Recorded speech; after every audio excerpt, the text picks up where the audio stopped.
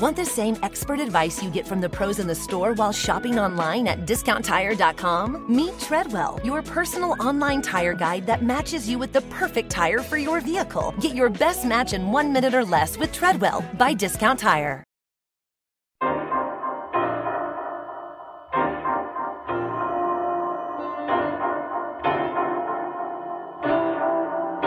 Hey, this is DeRay, and welcome to Pod Save the People. On this episode, it's our live show from LA, and sadly, Clint and Brittany couldn't join us in LA, but we were joined by Pod Save America's John Lovett for the news. We had an insightful conversation. I learned a lot. I think you'll learn a lot. After the news, I got to have a great conversation with Representative Maxine Waters. Then after that, I was joined on stage by Erica Chidi Cohen, who is a doula, author, and co-founder of Loom, which provides education about periods, sex positivity, fertility, and pregnancy. I hope you enjoy the show. We start by talking about the candidates that are on our mind for 2020. Let's go. Hey guys, excited to be here. I would love to know who's on your mind right now. Elizabeth Warren. I don't know if you've heard of her housing proposal. So, her housing proposal is to spend $500 billion over 10 years to specifically address the impact of redlining and racial discrimination in housing that is the largest contributor to the racial wealth gap today. And so her plan looks at communities that have been redlined in the past and offers people living in those communities down payment assistance so that they can become homeowners at a time when black homeownership is at the lowest level since the 60s. So this is like major. It's specifically focusing on communities that have been disadvantaged specifically because of race in the area that economically is the most important to creating greater economic equity. And so I'm excited about Elizabeth Warren's plan. I think that she brings a level of rigor and attention to the policy details to this work that I haven't seen from a lot of other candidates. I'm excited to see how that develops. I think there are a lot of other questions about Elizabeth Warren and some statements that she's made that we can talk about, but I think on the policy level, I'm most excited about her. Yeah, I'm evaluating all the candidates. I'm not choosing a candidate, but one thing that to me has always been clear is that certainly on economic issues, Elizabeth Warren to me is the sort of intellectual leader of the Democratic Party. And I think if she were a man, that would just be taken for granted, right? It would just be part of her coverage, right? The way Paul Ryan was considered the intellectual leader of the Republican Party. But I was going to talk about Pete Buttigieg. There was a story about him today that he was just, doing one of his things where politicians say hello to people in a diner because that's how we pick the person in charge of nuclear weapons. And so he's talking to people, and a Norwegian reporter comes up to him and says, "Hi, I'm so-and-so from Norway. It's so nice to meet you." Pete Buttigieg just starts speaking in Norwegian. This Norwegian reporter literally gasps. How does the mayor of South Bend, Indiana, come to speak Norwegian? Turns out he read a book by a Norwegian author that had been translated to English. He liked the book so much he wanted to read other books. None of the other books were translated, so he learned Norwegian. Here's the point I want to make about this. How did we lose to Donald Trump? He said, while Pete Buttigieg was just casually dropping that he speaks Norwegian, Donald Trump spent all day live tweeting Fox News, the dumbest channel on planet Earth. So I like Cory Booker. I think that people think Cory is corny. I don't think Cory is corny. I think that he really is the love guy. I think he believes those things. I think he doesn't get enough credit for the policy work that he's done. So you think about the baby bonds bill that he put out around closing the racial wealth gap, huge. He put out something recently called the Next Step Act, huge around criminal justice. So I like Cory. I think that to your other point is that Cory is actually doing a lot of groundwork in places like Iowa that's just not getting covered, but he's doing it and still people are coming out to see. I think Warren I think she's going to be the lodestone or she's going to be the marker on the left around wealth. I think that is true.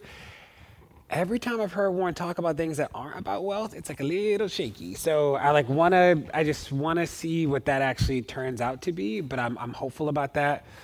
I don't dislike Bernie. We met with Bernie last go round, and it was It was a hard meeting because we said things like, he's like, I support a jobs bill that's going to have 70 million jobs. And we're like, cool, well, how's that going to go to people of color and poor people? And he's like, oh, it just will. And you're like, Bernie, what? Like, it's not, like, that's just not how it works. And he's like, well, do you have advice? And you're like, you've been in the Senate longer than I've been alive. I don't know, like, you tell me. I don't know, like, you tell me what we need to do with the law. It's like, that was one of those things. And then the reparations answer the first time, like, a couple years ago was like, well, nobody was talking about reparations, right? So it was like new for everybody. This go round, it's like, I'm unclear like how we're still in the same place. So I'm nervous about that. Klobuchar, the premise of what I'm about to say is that we need to ask all the candidates about how they treat their staff and not just her. I think that is true. And not just women, like everybody needs to be accountable. And she was a prosecutor too, by the way. So you notice her prosecutorial record is not being critiqued in the way that Kamala Harris is prosecutorial. Right. So there's an intersectionality to this as well. Now, the last quote I saw from Amy Klobuchar, though, was something like, people want a strong president. And you're like, Amy, that's not it. That is... So I want to say something about that. Okay, go ahead. I don't know. If we're going to defeat our geopolitical enemies, we need somebody willing to ask Vladimir Putin to shave their legs. I do not know that she has landed on the right answer to the question about how she treats staff. I do think it's a legitimate issue. She has certainly not landed on that answer. No, now, I believe the second I read these stories, and I'll just also say that as somebody who works in the Senate, I was waiting for these stories. This is... You'd heard this before. Look. Notorious. You hear about people that are incredibly nice. You hear about people that are incredibly tough, and then you hear about the outliers who are worse than tough, and she was one of them. You heard it for years. You were waiting for these stories. And, look, when you decide you're going to run for president, a new level of scrutiny comes, and it was inevitable that these stories were going to come out. Now, at first she started by kind of apologizing, or at least saying that, like, trying to spin it by saying, like, have I, been tough? Yes, but I also have people who love me. Very well true. Now she's trying this new thing, which I love, which is like the only way out is through. Like, yeah, I'm tough. I'll be tough on the international stage. I'll treat Putin the way I treat my staff. Is that really the quote? I'll treat Putin. No, I was like, what? But instead, you want That might actually work. I'm telling you, it's the only way. But there is another thing she could do, which is genuinely apologize and show growth. It is very rare for politicians to do that. I'd be excited to see it. Who else? I like Kamala. I don't know how long she's going to get away with not addressing the prosecutorial record. Who else is there? Oh, Beto. I like Beto. I think this rollout didn't go the way he thought it was going to go, but I like everything else that I've seen from him. The rollout was just weird. That was weird. The Vanity Fair cover, the quotes in that article they were weird. So I'm interested to see what his policies will be like. I think it was easy to look like the furthest left when Ted Cruz was the opposite of you, because Ted Cruz is Ted Cruz. I don't know. I'll be interested to see. This rollout was just a weird blip. Like, I liked the Facebook video guy. Like, when he was making all those things and the Medium post, this Vanity Fair thing was a little odd. Yeah, I like Julian Castro. I love that that's your response to Beto. Yeah, I don't have anything about him other than we'll see how he sort of evolves and explains. He's sort of new to this, right? New to the stage, the national stage. I think there are a lot of questions about his past record in Congress, his record as a city council member, and I think we want somebody who's progressive, who's on the left, and I'm interested to see how he sort of pivots or explains how he wasn't always to the left. I also think that, so it is good to see him sort of adopting some of the policies that have already been proposed. So he recently came out in support of Cory Booker's baby bonds proposal, which we just talked about. So I think that's good. But I also want to see a thought leader who's going to be proposing far-reaching proposals, not sort of appropriating them from other people. So I hope to see that evolve. To Julian Castro, his answer on reparations I thought was solid. I thought he helped build like a moral case for it in a way that a lot of politicians, Bernie Sanders was like, oh, we shouldn't write a check. And, other people were sort of dismissing it or saying we should do something without explaining what that is. So I'm excited to see Julian Castro sort of evolve in this race. I think he hasn't yet had his breakout moment, but I think he could be sort of that sleeper candidate that has that moment sort of with his convention speech that he had previously and really becomes sort of the front runner in that way. I will say, as always, again, the conversation about Beto, I think, has these two poles in the national media and in the Twitter land, which is the rollout's going very badly, he's overhyped, or I love Beto, he's the person it should be. Meanwhile, what's actually happening on the ground is he's standing on top of counters in Iowa and saying things, and it's appealing, right? Maybe it could be more appealing, maybe it could be less appealing. I don't know how it's working, but the election is a grind. Winning votes and winning people over to your side is a grind that takes time, and you won't see the victories or the defeats for many months. It's going to all unfold over a long period of time. So that's what I would say about that. So my piece of news is a recent study that came out of the National Academy of Sciences. And this is focused on pollution. So we've heard a lot about pollution, climate change, the danger that our planet's currently in. We've heard about animal species like going extinct. I don't know if you've heard about this. This is like deep stuff. Well, they conducted an analysis to really find out who was producing the pollution and where was the pollution going. How was this pollution impacting people within the United States? So to do that, they did this incredible analysis where they took the data on where the pollution was coming from, so power plants, food production industries, all of these different sources. Then they looked at data to see who was consuming those sources, who was consuming the most electricity, who was consuming the most food, all of that. What they found was a racial inequity in the consumption versus the receipt of that pollution that was created through the consumption. What they found was that white communities in the United States were consuming more than black and brown communities, such that they were 17% less likely to actually receive the pollution that they were consuming, right? So they were consuming more but receiving less pollution overall. You compare that to black and brown communities where for black communities it was 56%. They were receiving 56% more pollution than they were consuming compared to other groups. And for Latino communities, it was 63% more. So, we've talked about environmental racism, environmental justice in the past, but what the study did that was interesting was that it actually quantified the extent to which that pollution was being absorbed and consumed inequitably across our country. So I wanted to bring this to the table because, it's obviously a super important issue, but I think the racial dimension of this is a huge part of the environmental justice conversation. It's interesting, too, that it almost feels like at every level of the environmental discussion, the pain is distributed unfairly, right? At a global level, you look at the harm that will come from climate change. It will be visited upon the poorest people and the most disadvantaged people all around the world. You go into the United States as a country, you look where people are harmed. They are harmed often where real estate is cheaper, where that's where they can put the truck depot, and that's where they can put the school buses, and that's where they can put the landfill, and that's where they can put the smokestacks, and that's where they can put everything that's throwing off pollution.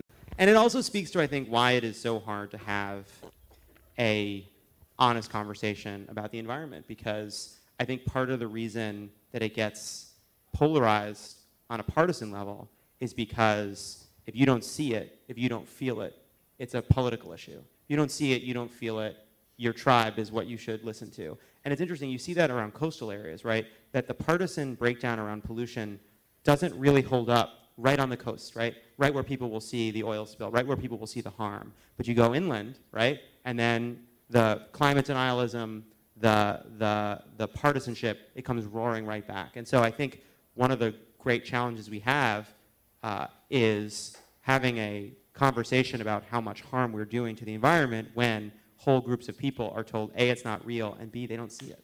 And it is this thing, people often ask us, why are we making everything about race? And we're like, race made this about us, right? Like, we're just talking about it.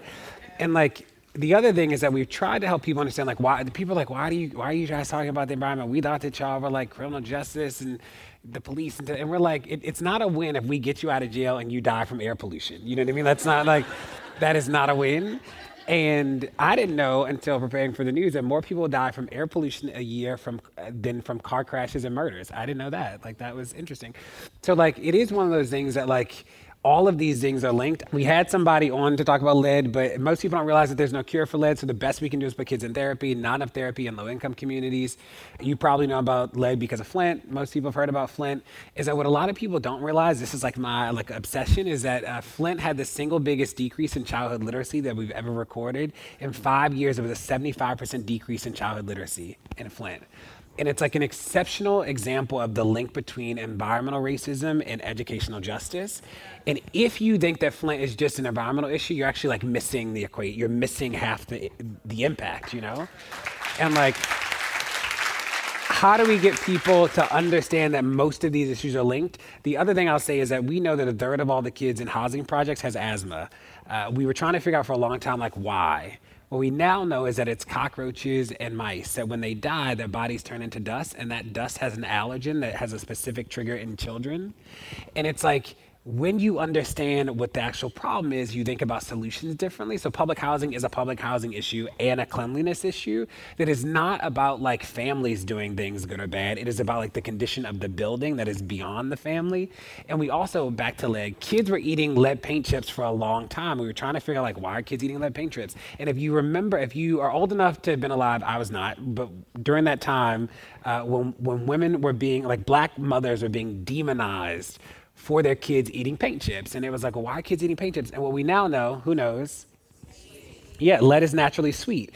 So kids were like, if you've been around a toddler, you know they'll eat anything. And like, if the wall tastes like candy, they're certainly eating the wall, you know?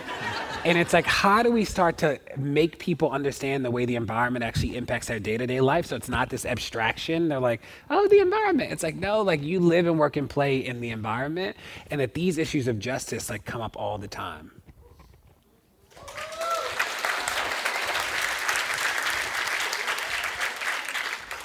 Sam, you said something, you were talking about like where black people live in the country. Do you remember this? Yes. Can you say that? Because I'm just fascinated by that when we think about this issue in particular. Yeah, so geographically, 54% of the black population lives in the South. Did you know that? The majority of black people live in the South still to this day. 54%? Yes. It's also interesting when you think about this politically because the South is solidly Republican controlled, despite the fact that black people vote overwhelmingly Democratic, which means black people are effectively disenfranchised throughout the area where most black people live. Fascinated by that. And you think about some, I'm like, Sam, tell the people, Sam. Is that you think about the way the environmental racism shows up in the South. There's some communities where like sewage pumps are actually pumping sewage on people's lawns and things like that. And like, what does it mean that we've actually disenfranchised black people at such a disproportionate rate relative to like the population of the place is fascinating. So, a woman named Naomi Rao was just confirmed to replace Brett Kavanaugh on the D.C. Circuit Court. This is the second most powerful court in the country. With that confirmation, Donald Trump has confirmed his 36th judge to the appeals court. In Barack Obama's 8 years, he got 55. When Barack Obama left office, there were 17 open appeals court seats. Those are the ones Donald Trump has been able to fill. That means he has now filled 1/5 of the appeals court in this country, has now been filled in these first 2 years. The clip of confirmations under this Republican Senate and Mitch McConnell has been extraordinary. They're now going to turn to the circuit court, the level below the appeals court, and they are going like gangbusters. There used to be a lot of rules in the Senate that afforded the home state senators, even if they were the opposing party, to have a say in this process. They're not interested in that. There was just a confirmation that really pissed off the Democrats, who said basically you didn't follow this old precedent, right? So that precedent's gone. So in the next year and a half, we're going to see an extraordinary number of right-wing judges confirmed. It's just a reminder that Donald Trump and Barack Obama appointed the same number of Supreme Court justices. This is the dirty deal at the heart of Donald Trump. This is underneath all of it, all the never Trump stuff, all of the capitulation, all of the corruption, all of it boils down to the fact that the last line of defense for Republicans who don't want to admit to what they're participating in is on judges. And Mitch McConnell knows it, which is why he has been going so hard. I mean, this is a heist. And the judges, they're the money. And they're gonna, this is the end of heat, and they're gonna take those bags of cash and they're going to go for those getaway cars. Run with this metaphor. Run with fast it. as Run with going, it. yeah. Run with it.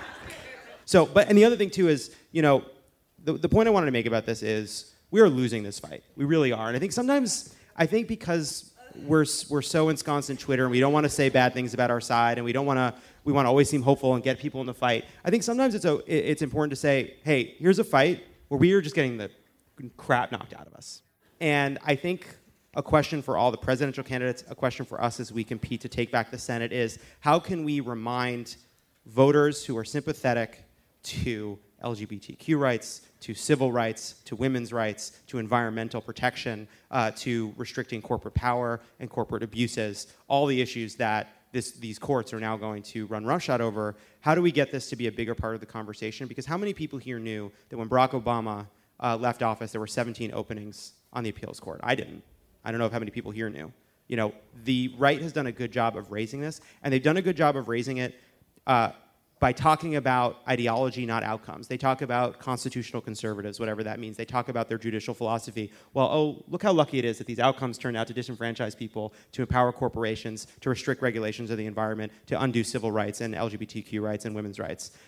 On the liberal side, we tend to talk more about outcomes, protecting people, protecting the environment. I don't think there's as much of a robust conversation around the ideology of the judges we care about. I don't think we've had enough of a conversation about why we support the kinds of judges we support, not because I think we're so scared about seeing our rights overturned. And so as we head into these next 2 years, as we watch them use this last bit of power they have now that we have the House to get all these judges on the court, we should remember that this is one of the most important, if not the most important question facing voters, is who the next president will appoint to the Supreme Court, the Appeals Court, and the Circuit Court.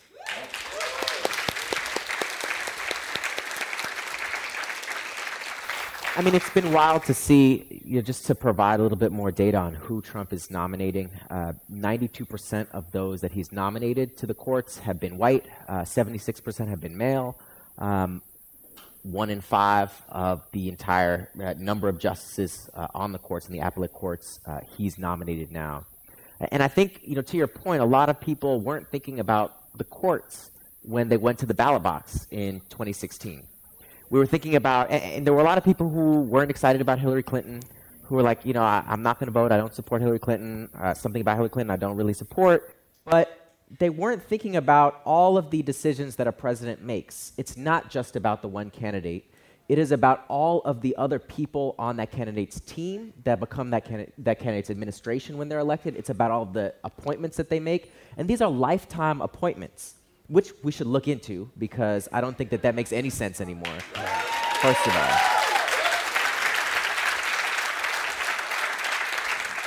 But Republicans have played this game where they are literally extending for decades conservative rule in this country against the majority of people here, right? Like, this is a profoundly anti-democratic thing that they're doing, and this just impacts us for decades. Like, the Supreme Court, if Trump wins again, we hope he doesn't win again. If he wins again, that could be 20 or 30 years of conservative rule on the Supreme Court. And, I'm not trying to live like that, right? That alone is, despite anything that any of these candidates says or does, that 30 years on the Supreme Court being Trump-controlled is, a wild thing to even think about. And so I hope that we can think of going into the 2020 election about all of those other sort of collateral consequences of who wins the presidency. It makes me think, too, about what is the end game. And there was a study that came out a while ago that said that if Trump successfully did all of the things on immigration that he was proposing, that it would delay the country being majority-minority by at least a decade. And you're like, that is we were upset about some of the immigration stuff, or all the immigration stuff that he's done. I don't think there's anything people praise that he's done around immigration. I think, I had never considered that he was trying to keep the country white or longer, that was the end game from a numbers perspective. I just didn't, because the country is projected to be majority minority in the next 10, 15 years. But that the net effect of all the decisions would actually just delay that. And you're like, y'all are just playing a different game. You probably saw the hearing of the guy that they nominated, where I'll just read you. Somebody on the Senate said, "Have you tried a jury trial?" I have not. "Have you ever argued a motion in federal court?" No. He had never done a bench trial, tried any civil or criminal case in federal or state court, and he was a nominee. And you're like, Somebody paid $500,000. right? DeRay, you're being so unfair. He was on the water polo team. Right. He got a You're like, fantastic oh my SAT score. God. But it is a reminder of all the ways the system works that people don't think about. And we often say that, like, the level that we're fighting at is always at the system level, that we never let the system off the hook, that we believe in programs. Programs are really important. Most people understand programs, especially like as people who work in communities, but we're mindful that most of the programs exist because the system failed in the first place. And we always want to make sure that, like, we understand that programs deliver like momentary things, they help close gaps, but the system actually has to work. And there are a lot of people in 2016 that fought us. We supported Hillary at the end.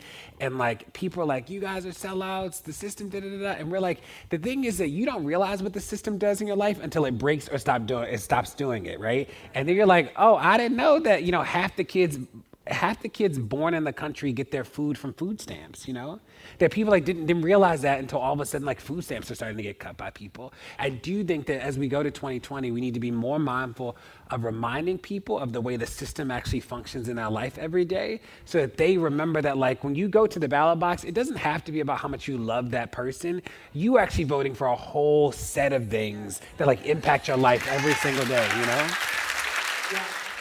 My news, so I'm going to ask you to vote. So of the arrests that happen in the country, what % do you think are for violent crime? So you'll raise your hand. So if you think that more than 50% of the arrests that happen in the country are for violent crime, raise your hand.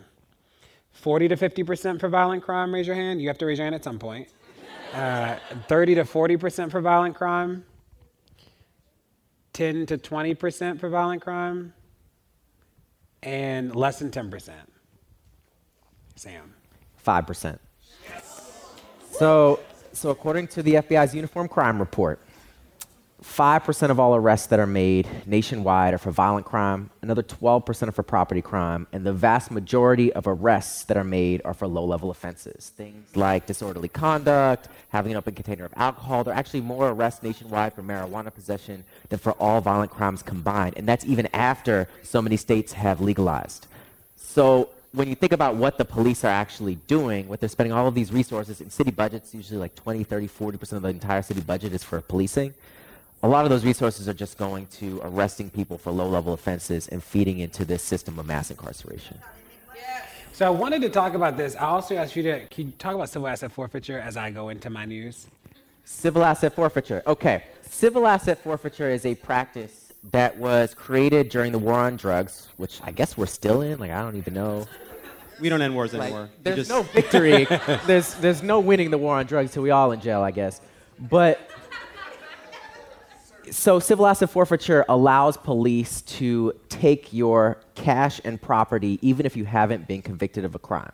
So originally the idea behind it was police could stop somebody who was, a drug trafficker, a drug dealer, and if they found that they had, let's say, $100,000 in the trunk, they could take those $100,000 after having to go through the judicial process first. However, in reality, what that means is that police are able to stop people, take the cash from their wallets, take their cars, take their homes, without even having to prove to a jury that that person is even guilty of anything. And so nationwide, what you see is that there's actually more money taken through civil asset forfeiture every year by the police than the total amount of money taken from all the burglaries that happen in the United States. So right, that's civil asset forfeiture. Right. So I say this because two things. One is that we believe that everybody can know as much about the way the systems work and that you are smart enough to understand it. And that part of our work as organizers is to help people just understand what's happening. The second is that when you believe myths about the way the system is working in your life or in society, you actually are more inclined to believe a whole set of solutions that support that myth. So if you believe that 50% of the arrests that happen in the country for violent crime, you're like more willing to think that like the police are solution, those sort of things. And what's sort of wild about the 5% of arrests for violent crime is that that's just arrests. So less than that is convictions, like it's actually a pretty small number. But people believing these myths about the way society works actually allows them to support a whole set of solutions. So in Ohio, there were a set of people saying that we should arm teachers. So there were a set of teachers that sued trying to stop this process. They lost. So now teachers in Ohio can get concealed carry licenses really easy. And so easy that in Ohio, for somebody who's engaged in active shooter training, the police actually have to go through 700 hours of training. Teachers, as a part of the settlement, will only have to go through 27 hours. Right, you're like, this can't be real. And there are, in this one district where the lawsuit originated, there are like 7 staff members in the school who now have a concealed carry license to carry at school. And it made me think, I used to teach 6th grade math, and it's like, I don't even know in my classroom where I would have been able to put a gun. Like, my classroom was like old. I don't know where I would have been able to put a gun where kids wouldn't have been able to get to it.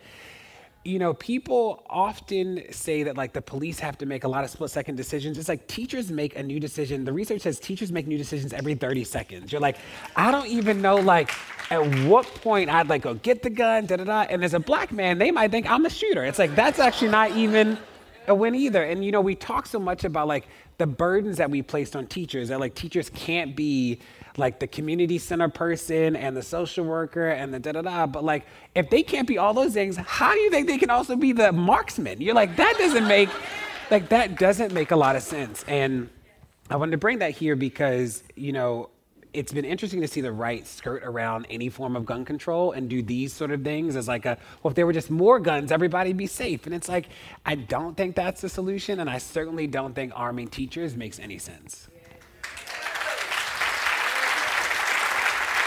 Yep.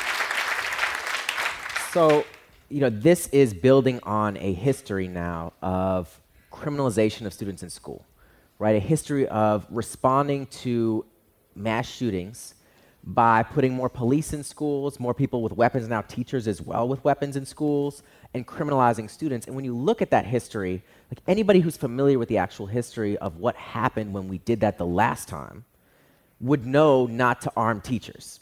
Because the last time was after Columbine, 1999. There was a lot of funding made available by the federal government to hire police officers to put in schools. And of course, the whole reason they did this was around how do we protect students from mass shooters.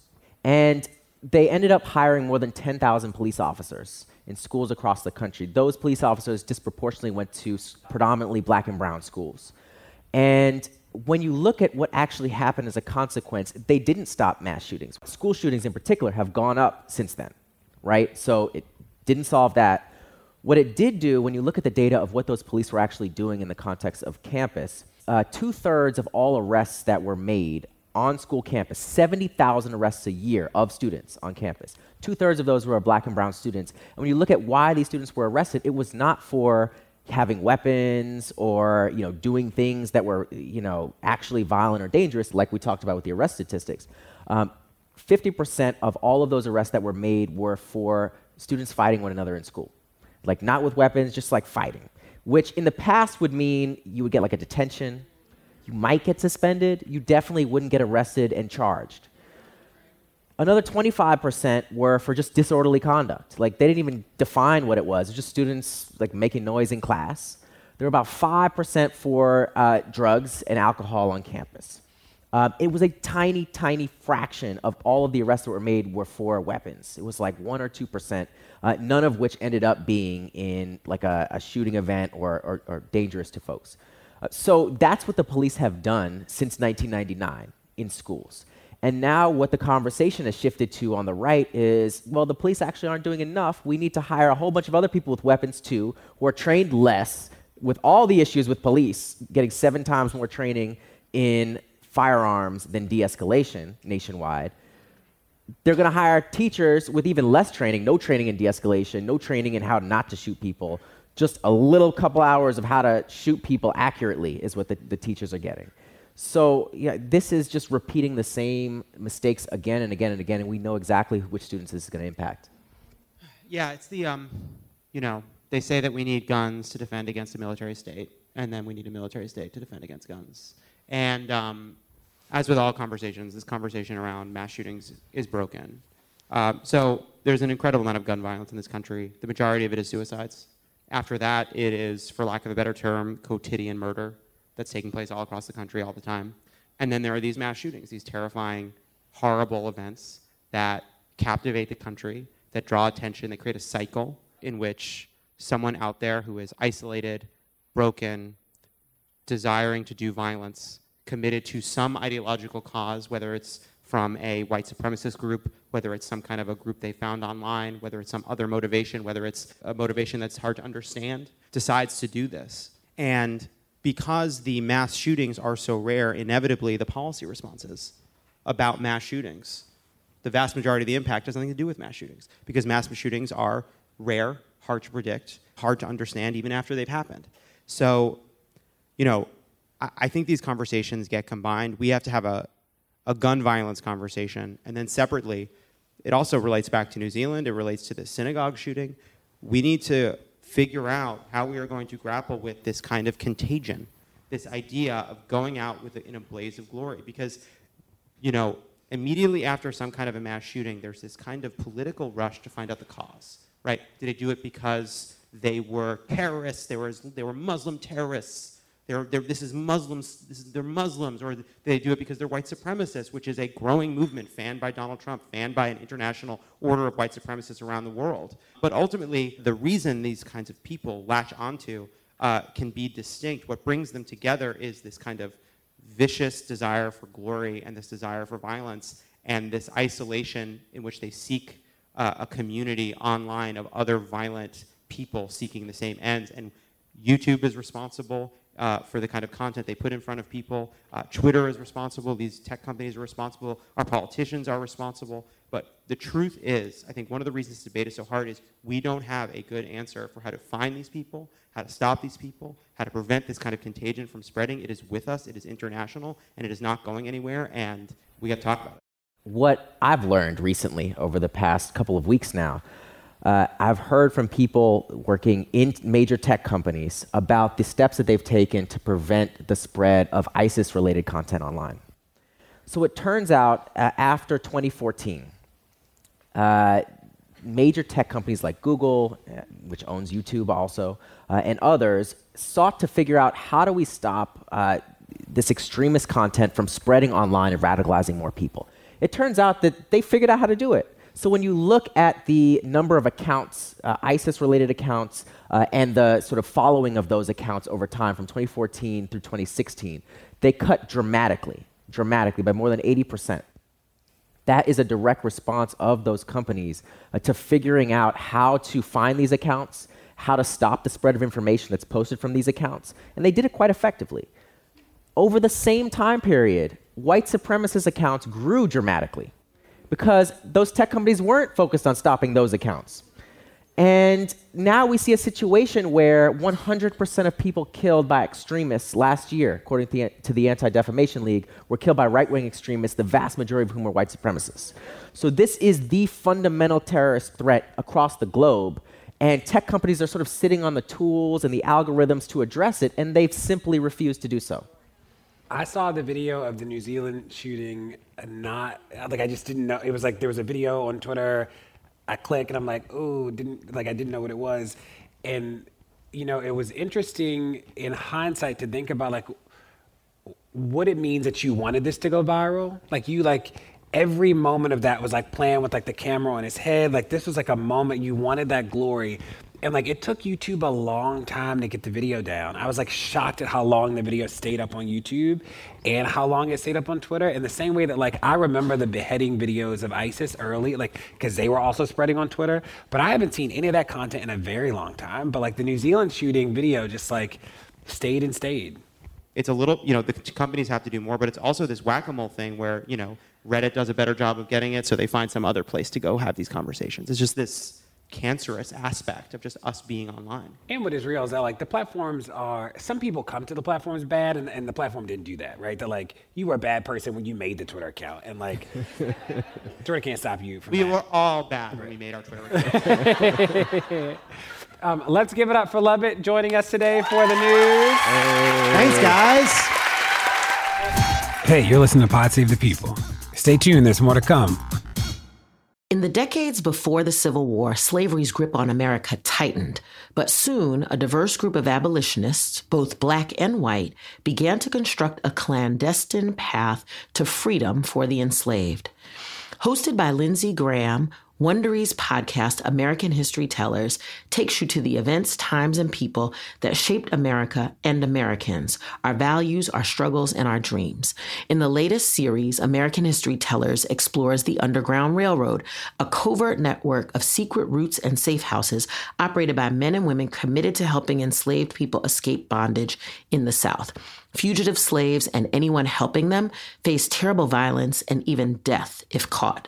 But for those brave enough to risk the journey, the Underground Railroad offered a path to the northern states and Canada where their freedom was assured.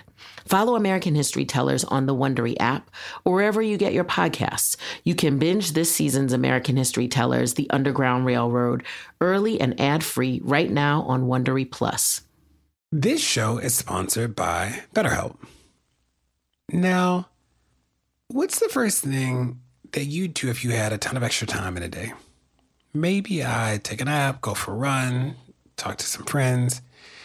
Now, a lot of us spend our lives wishing we had more time. But the question is, time for what? If time was unlimited, how would you use it? Now, the best way to squeeze that special thing into your schedule is to know what's important to you and to make it a priority. Therapy can help you find what matters to you, help you process the world around you, help you think through the most important things, how you spend your time, where you spend your energy, especially your emotional energy.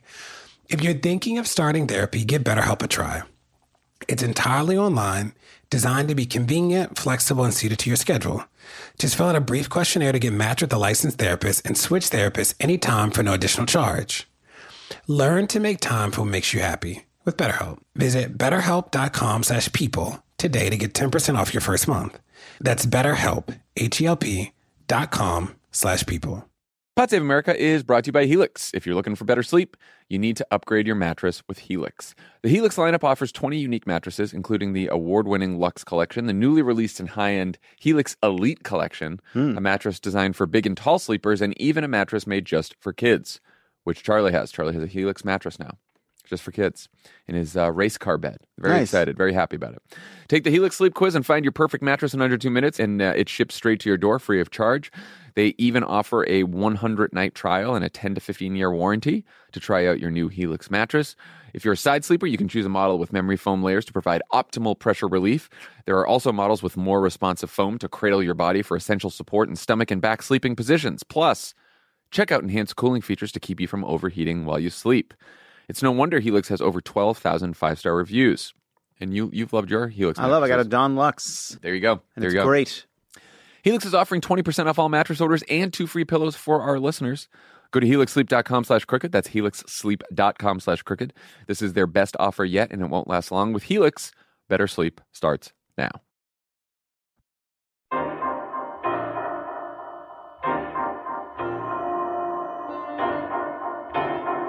A big thanks to John Lovett for doing the news. Thank you, John. I got to talk to Congressman Waters, who made history as the first woman and first African-American chair of the House Financial Services Committee. She also serves as a member of the Steering and Policy Committee, the Congressional Progressive Caucus, and the Congressional Black Caucus. Here's our combo.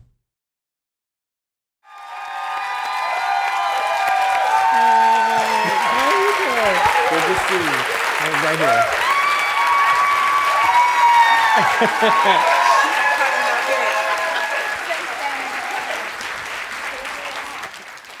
We're excited to have you. I'm excited to be here. So you have a busy day job.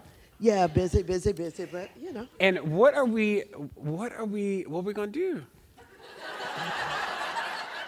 Well, if they listen to me, we're gonna impeach them. Uh-oh, there we go. And you saw New Zealand like we all saw. Do you think that there are gonna be congressional hearings on white supremacist terrorists, or like what can Congress do about the terror of white supremacy? Well, you know, I think we have never really dealt with the subject, and I think we're getting closer to it now than we ever have.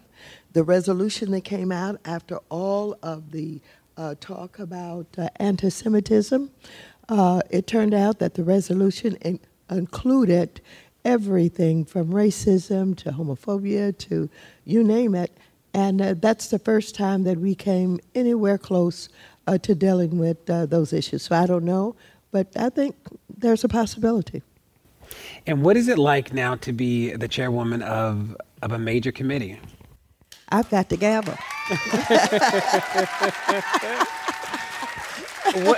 What's up with the committee? What's on the agenda? Well, we started out with some of the issues that we'd been dealing with for so long that we had not been able to get any traction with, Jeb Hinterland, who handled that committee. And so I have a huge bill on homelessness, a $13 billion bill. And I had a hearing on that. And that was one of our first kind of big issues. And every Democrat was right there in support of, getting funds out to our cities and our states to build housing and have supportive services. So we're starting out good. I don't know where it's going to go, but so far, so good. And do you think that we'll get these tax returns? Oh, yeah, we're going to get them. We're going to get them. We're going to get them. We're going to get them. I talked with Neil over at Ways and Means, and, he was a little bit slow in getting started, but he knows that if there's one thing that the people in this country want, it is those tax returns. And so he started, it's a process that he has to go through, but he's going to get them. Yeah, we're going to get them, yes. And, one of the topics that a lot of candidates have been asked about has been reparations. Yes. Do you think that we might actually get a reparations package or a bill? What do you think about the reparations work? I think it's going to be difficult. Thank you. Thank you, I think Sam. it's going to be difficult, but the conversation has started again. As you know, John Conyers was the leader on that issue. Yep. And so Sheila Jackson Lee has taken up the bill, but it's only a study. And so I think that we have a few people now, more people, who are willing to talk about it. I don't know how far we're going to get, but I do think there's a possibility of that issue, getting some steamrolling, yeah. Now, what about this is one of the most diverse Congresses that we've seen in a lifetime. Yes. A lot of new blood, a lot of young people, more women than ever before. Yes. Have you felt the difference? Oh, and yes. what does that feel like? Oh, absolutely. On Financial Services Committee, the committee that I chair, if you watched our hearings, for example, with Wells Fargo the other day, or the Consumer Financial Protection Bureau person that took over from Mulvaney, you saw the new members, those young members who they went places that I've never seen members go in terms of asking real questions, pinning them down, making them deal with responses that they didn't make good sense, but they tried to make them make good sense. But no, it was wonderful. It's wonderful. Yes, I feel it. I see it. And I think it's going to make a difference. Because we are in this is your state, what should people in California be paying attention to? Like, are there any issues here that you want to make sure that this set of people is thinking about? Yes, there are a lot of issues that we should be thinking about. You're right, you're in California, but don't forget, number one, we have some of the same problems that other states are having all over the country. This homelessness thing and this lack of affordable housing is real in this country, and we've got to do something about it. The Secretary, Ben Carson, does not have a clue. And he doesn't. And the resources that he's got, he wants to use them unwisely, and he wants to increase the rent on the poorest people in the country, the Section 8 people, the people who are living now on subsidized housing. He wants to increase that rent. These are people in public housing, et cetera, et cetera. Do you think he'll last all 4 years, Ben Carson? Well, I don't think so. I don't think so. I think, first of all, he absolutely had no business being there in the first place. He doesn't have a clue about what he's doing. He has failed miserably, and I think he's going to want to get out himself. Are there any other cabinet members that we might not be paying attention to, but that their agencies are really doing damage? All of them. Are you kidding? Look, you've got, you all know Mnuchin over at the Treasury Office, the one that messed with my time. You've got Wilbur Ross. Did you see him on television the other day, catatonic? DeVos? Oh, my goodness. Really wants to do away with public education. And she is really undermining all of these students who are already being cheated by these private colleges and universities, kind of like the one that Trump had in New York, where he was supposed to be teaching young people how to be developers and do real estate. Well, we've got a lot of those in California, all over the country. And she is supportive of them. They're ripping off the most vulnerable people in our society. I've been working on this issue for years. Before I left the legislature in California, I created law that's been undermined, and I'm going after it again at the national level. But this is a real issue that, is just indicative of the incompetence and the lack of care of the members of the president's cabinet. They're bad. As a matter of fact, it's a criminal enterprise in the White House. Mm-hmm. There are some people whose hope has been challenged in these moments. They have called, emailed, they protested, they've done all the things that they were told to do, and the world hasn't changed in the way that they thought it would change. What do you say to people whose hope might be challenged in these moments?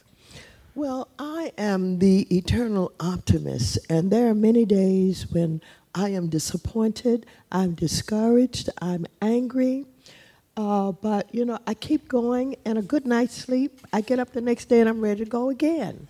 And that's what we must do. We must have courage.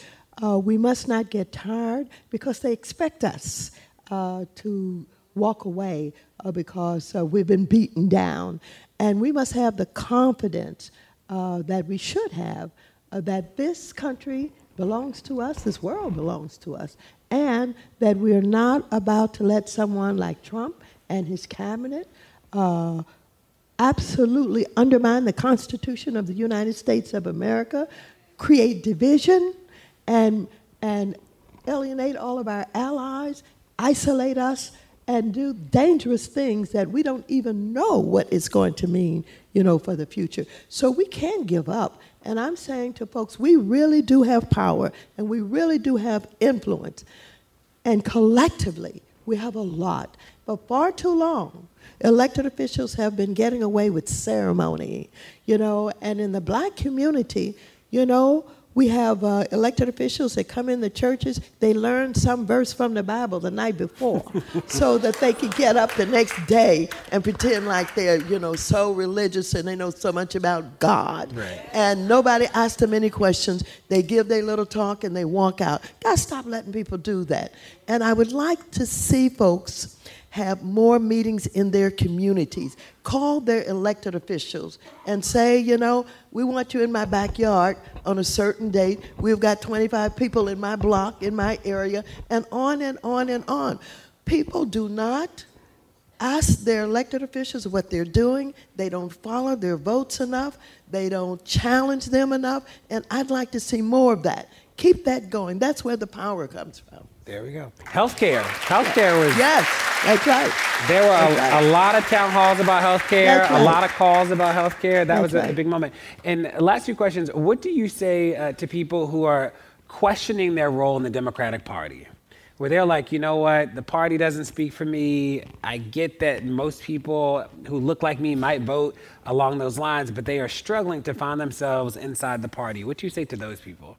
When people have an opportunity to compare in the way that they're comparing now, I think they're beginning to see a significant difference. So whether you're talking about the tax scam that the president did, or you're looking at the cost of prescription drugs and the whole Medicare issue that still is unresolved, even though we have Obamacare, and it was good in that it opened up the opportunity for everybody to be covered in some way, but it's costly.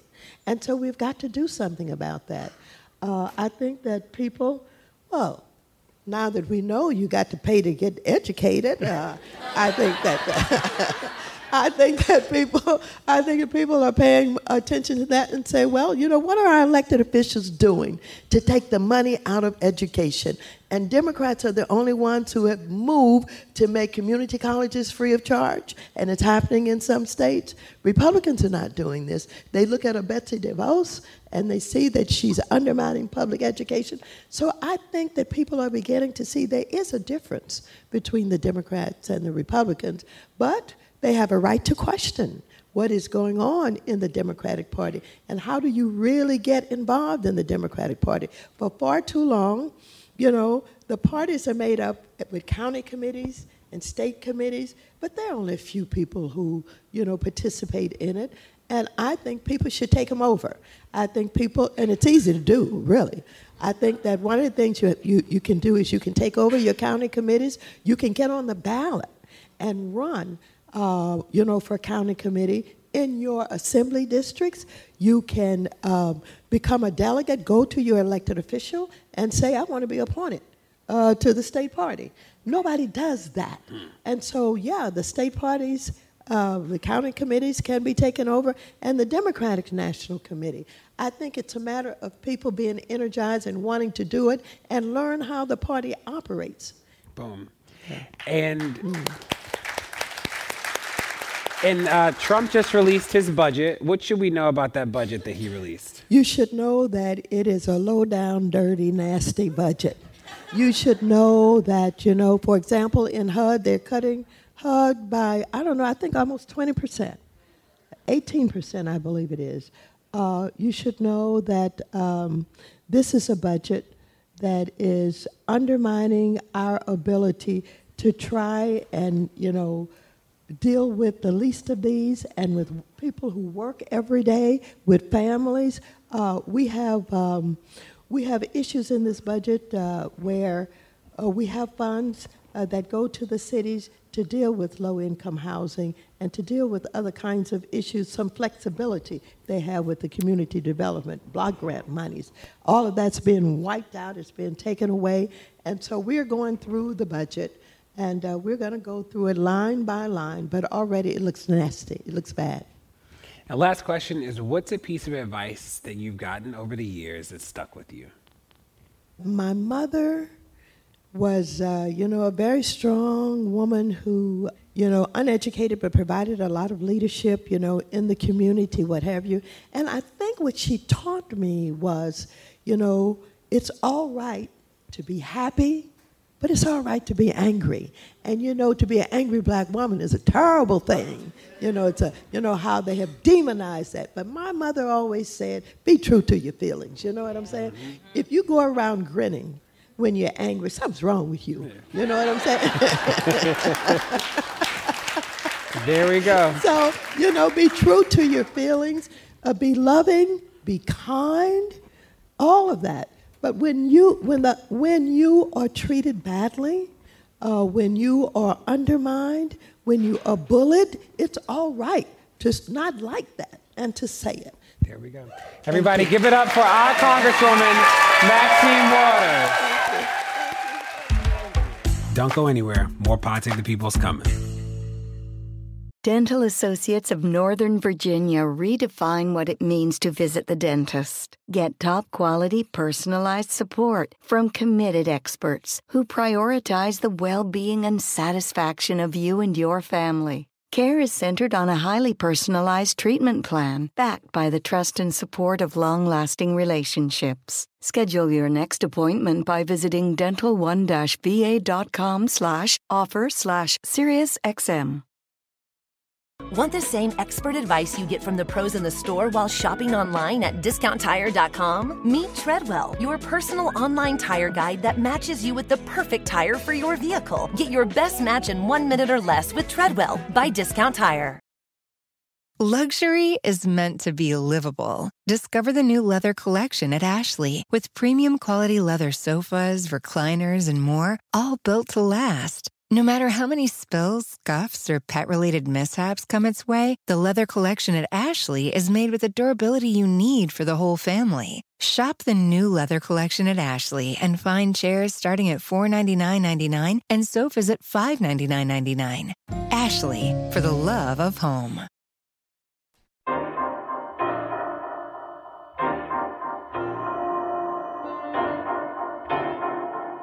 Next, I'm joined by Erica Chidi Cohen. She's a doula and author who thinks a lot about the role of race and bias in healthcare. She's also the co-founder of Loom, an educational health company focused on period, sex, pregnancy, and parenting. Here we go.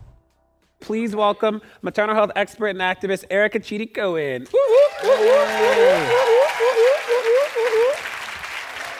Hello.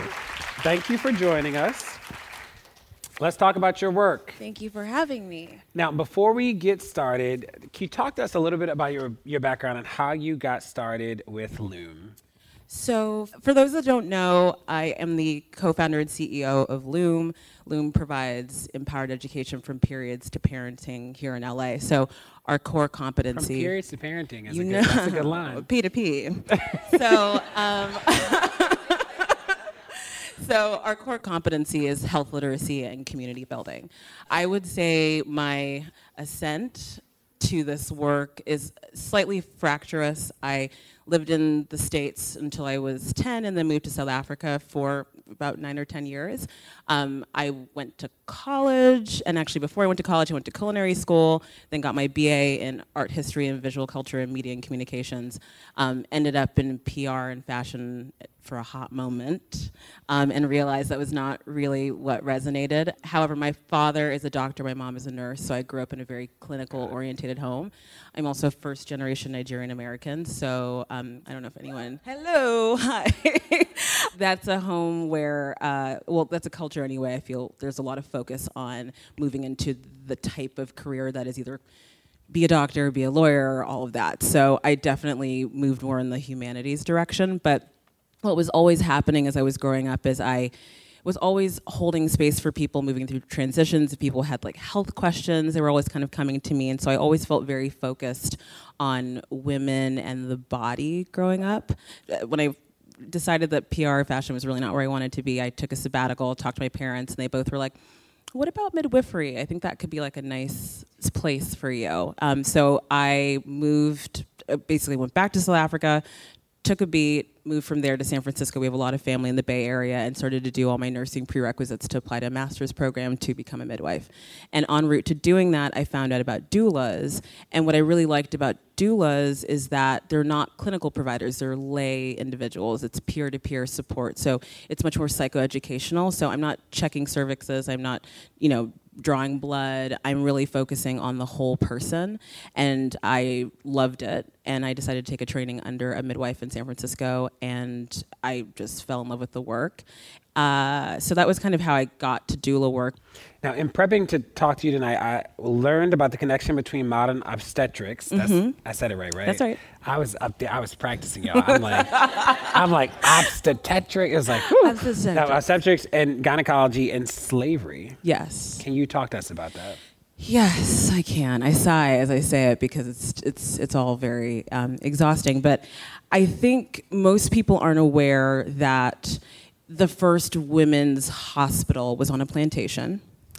And a man by the name of James Sims is considered kind of the father of gynecology or obstetrics in this country. And he experimented on black female slaves. And that story is not really known. And so if we kind of fast forward to now, and we have these really terrible outcomes for black women in terms of maternal health, but just in general, it really began back then. All of those medical fictions were propagated back then. So when I say medical fictions, I'm referring to the fact that still, and actually I don't have the exact date of it, but a study was done at the University of Virginia. Clinicians were interviewed about implicit bias and kind of what their thoughts were around black people and versus white people in terms of the type of clinical care they were receiving. The biases were developed back then. So the idea that black people have thicker skin than white people, we have less nerve endings, so we feel pain less intensely than, say, white people would. And so, you would think it's 2019, is that the year we're in? That's right? Yes. or in 2019, you think that would no longer be prevalent, but it really is, and it dictates the type of care that Black women receive. And so for those of you who may or may not know, Black women are 3 times as likely to die in childbirth than their white counterparts. And Black babies are 4 times, actually I think it's 6 times more likely in Los Angeles to die under a year than white babies. Wow. And so just to kind of unpack that a little further, so one of the reasons why we would think that the mortality rates are where they are for Black women in childbirth has to do with implicit bias. And I'm sure everyone here kind of has an idea. The fact is, with implicit bias, it's not something you can kind of exercise out through introspection. It's deeply innate. It's just something that you've developed over time. And what's really interesting and kind of fantastic right now is that recently a new bill came to the floor, I think actually just a couple of weeks ago, that's trying to just develop more dignity in the childbirth process. And I think it's Holly Williams, Senator Holly Williams. She brought this bill to the floor, and the idea is that she wants to make sure that all OBGYNs in California have to have implicit bias training, at least every year, every 2 years, or yes, very much. Or as deemed necessary if they, do anything that seems like they need that type of training in order to try and eradicate this issue. The fact is, you can't get rid of implicit bias because it's so innate, but the idea is that, kind of like cognitive behavioral therapy, you can hijack the brain and keep reminding that person that, oh, this is how you're thinking, you need to think about it differently. And then when it comes to babies under a year dying, what's so fascinating about that, because when I first found out about that statistic, I was like, what's going on? I don't really understand what's happening with that. What's happening is that Black women are having their babies early. They're having preterm labor. And so all these babies that are dying are babies that are born premature. And then when we kind of trace that back, it has a lot to do with the fact that Black women carry a lot of just innate stress, just looking like I do. And keep in mind, a lot of these stats don't have any movement regardless of where you are socioeconomically. It's just, if you look like this, you are probably going to have a more challenging time. And when I was learning more about that, I remember my own story that I was born premature, so was my brother, things I just hadn't really thought about. So, I think, and just another thing to kind of tack on to that, there was a study done, I don't know, maybe like 4 or 5 years ago, and the study was around the fact that there are these chromosomal markers that basically delineate kind of, age, essentially. I think they're called like telomeres. And white women and Black women that were the same age had their telomeres kind of looked at, and Black women were 7 years older than white women. Right. So, it's this concept called weathering. And so, the median age of childbirth right now is 28, and we all know, whether you're a clinician or an educator, that the older you are, the more challenging your childbirth is going to be, or the more complications that might be, connected to it. And so to think that just to be a Black person, you might be chronologically, 30, but you're actually 37. I mean, all of these things play into it, and I think it's just so important to kind of, keep that in mind, and keep in mind that the fact that racism is omnipresent. It's not coming in and out. It's constantly there. And that, people that look like me, and also not even just Black women, but foreign-born Latino women, have a similar experience where there's these constant microaggressions that are there all the time. It is interesting when you think about the research around the mortality rate of Black women. We find 3 things. One is the implicit bias that you talk about. The second is that Black women start prenatal care later than other subsets of women, and mostly because of the insurance issue. Yes. And the third that I was really fascinated by is that Black women actually have their babies at a smaller subset of hospitals that often are the lowest quality hospitals in the geographic area, which is like an interesting stat. So like you see these generations of women who, like, they've always gone to this one hospital, and like there's like a tradition, but it's like the hospital is actually low quality. So there are people now trying to figure out, like, how do we actually change the distribution so that like women can get better care, which I thought was interesting. What are the solutions in this space? Again, there's not a one size fits all for this, but I think one solution is, figuring out what allyship really looks like. I think obviously doulas are important in terms of How does somebody find a doula? There's so many ways. I think one way you can use DONA, which is a national kind of organization where D-O-N-A. Dona International. And there's also large kind of doula consortiums like Doula Trainings International. They have a really great registry where you can look for people. But I think, especially for women of color, that the interpersonal referral is kind of like where you want to go. So it's Facebook, it's Instagram, it's asking friends, people that have had experiences, in order to kind of, figure out who would be like the best fit for you. Doulas are available across the board in terms of there's a lot of doulas that you could work with that aren't that expensive. Generally, regardless of what ethnicity you are, doulas do help reduce the need of interventions in labor. So that obviously is going to be a helpful thing. I think what I'm kind of interested, though, in terms of the hospital setting and trying to improve these outcomes is that doulas that are not of color and providers, clinicians that are not of color, have this awareness that there is that implicit bias. I think that's really key.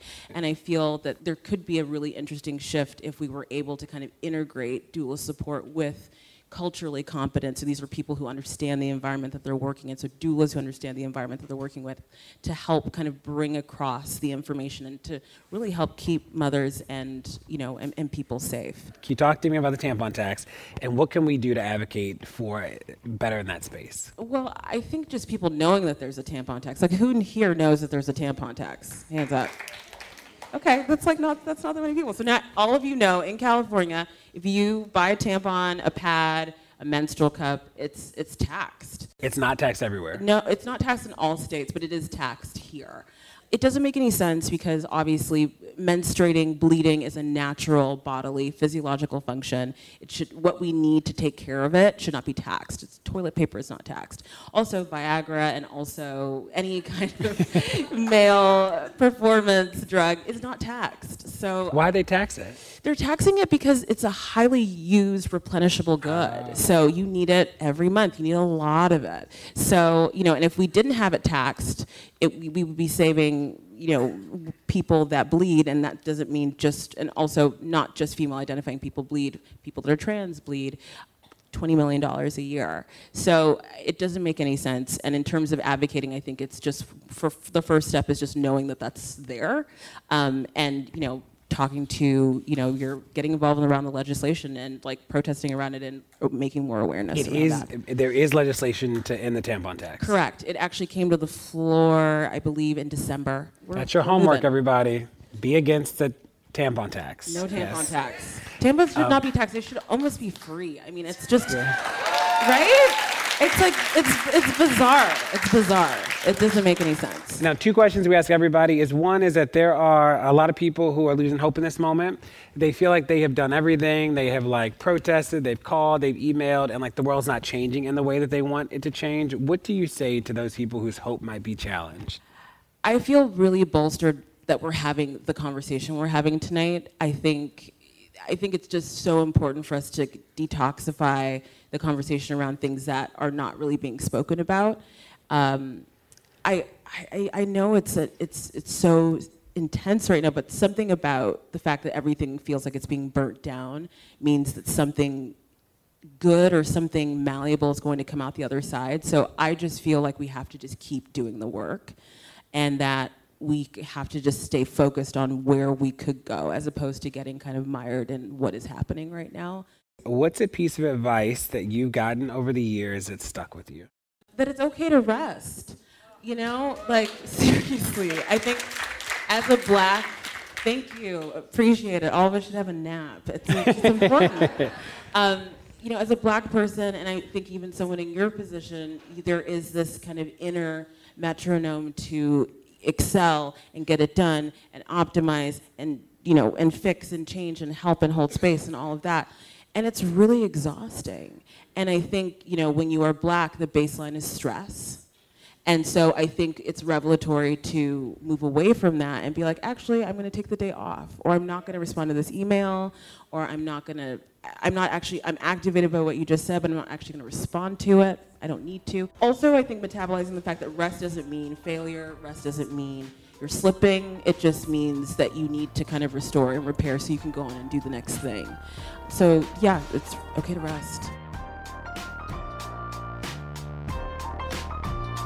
Well, that's it. Thanks so much for tuning into Posse of the People this week. Tell your friends to check it out and rate it wherever you get your podcasts, whether it's Apple Podcasts or somewhere else. You can also find us on Twitter at PodSaveThePeople. That's PodSaveThePPL. Thanks to John Lovett, Erica Chidi Cohen, and Congressman Maxine Waters for joining us in LA. See you next week.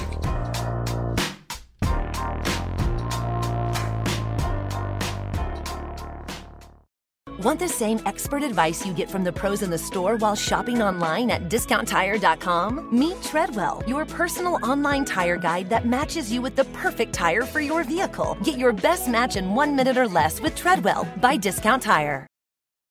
Luxury is meant to be livable. Discover the new leather collection at Ashley with premium quality leather sofas, recliners, and more, all built to last. No matter how many spills, scuffs, or pet-related mishaps come its way, the leather collection at Ashley is made with the durability you need for the whole family. Shop the new leather collection at Ashley and find chairs starting at $499.99 and sofas at $599.99. Ashley, for the love of home.